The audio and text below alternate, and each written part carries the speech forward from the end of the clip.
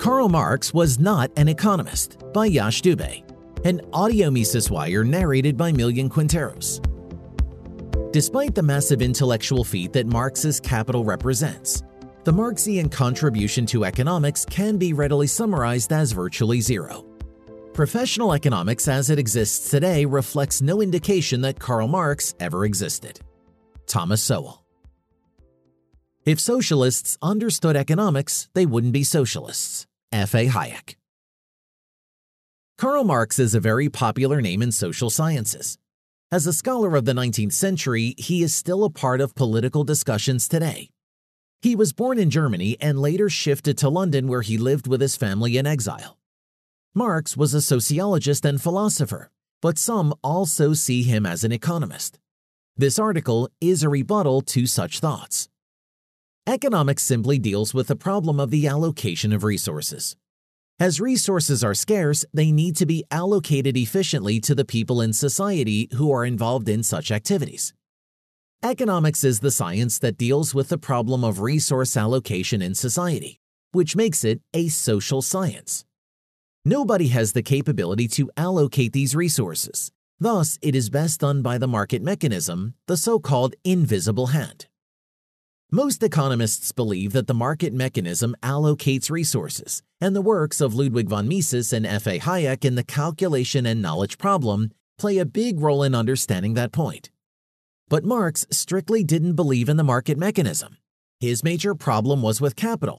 But ever since Adam Smith's era, or even before, the fundamental terms of economics include capital, saving, investment, prices, money, supply, demand, consumer, entrepreneurship, profit, etc., which Marx either criticized or ignored.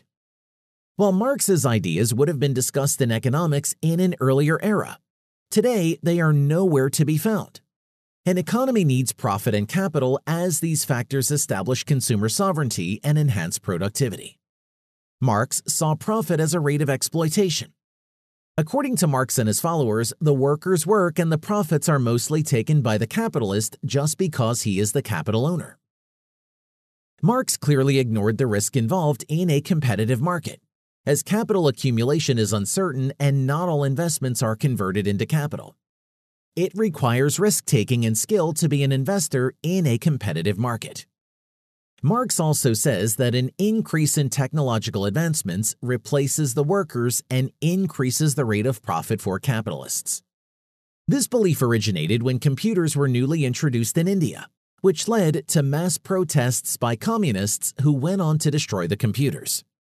Today, the service sector is a major contributor to the Indian economy, and the IT sector is booming and creating more employment opportunities.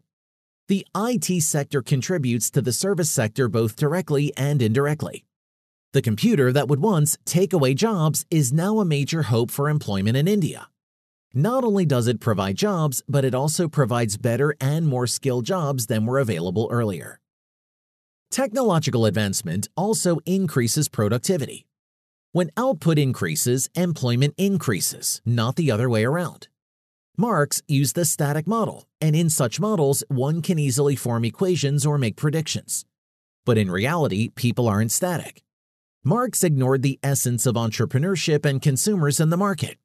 His focus was only on workers and the evil bourgeoisie, and he didn't realize how consumer choice directs market processes. What a person deserves to earn can't be decided by anyone, certainly not a politician or an intellectual. It is assumed that a capital owner isn't working, but their decisions need local knowledge of time and place, which cannot be formed easily. Marx only saw one side of the coin, ignoring the fact that the owner of capital has a possibility of losses too. But Marx's complaint is only against profit. If an owner faces loss, then the worker would still be receiving his wages and can also change his workplace. Profit is uncertain, but the wages and salaries are certain. Therefore, for the owner, there is more risk and more gain. Hence, the subjectivity of these matters needs to be respected. The profits don't come easily, and when they do, a share of them is invested, which opens more job opportunities. It is true that in the case of cronyism, there is unfairness. Despite being a capitalist system, the essence of competition and consumer sovereignty is lost.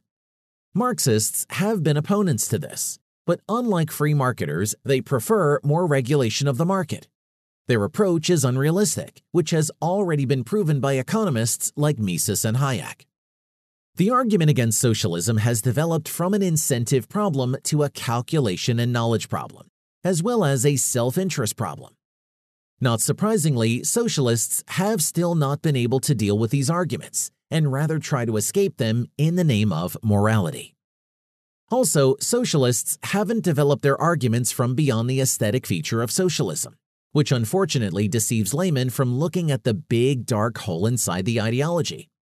It is said that with more failures of socialism in history, there have been increasingly more followers of a figure like Marx. Marx's theories might be part of discussions in political science or sociology, but his contributions to economics are next to none. Economics deals with how things are, not how things should be. Karl Marx was a thinker for which he is respected, and the fact that he was able to articulate his thoughts is commendable. After that, however, his conclusions were not true, and putting them into practice brought misery and death. Let nobody deceive you. Karl Marx cannot be considered an economist in this or any other era. For more content like this, visit Mises.org.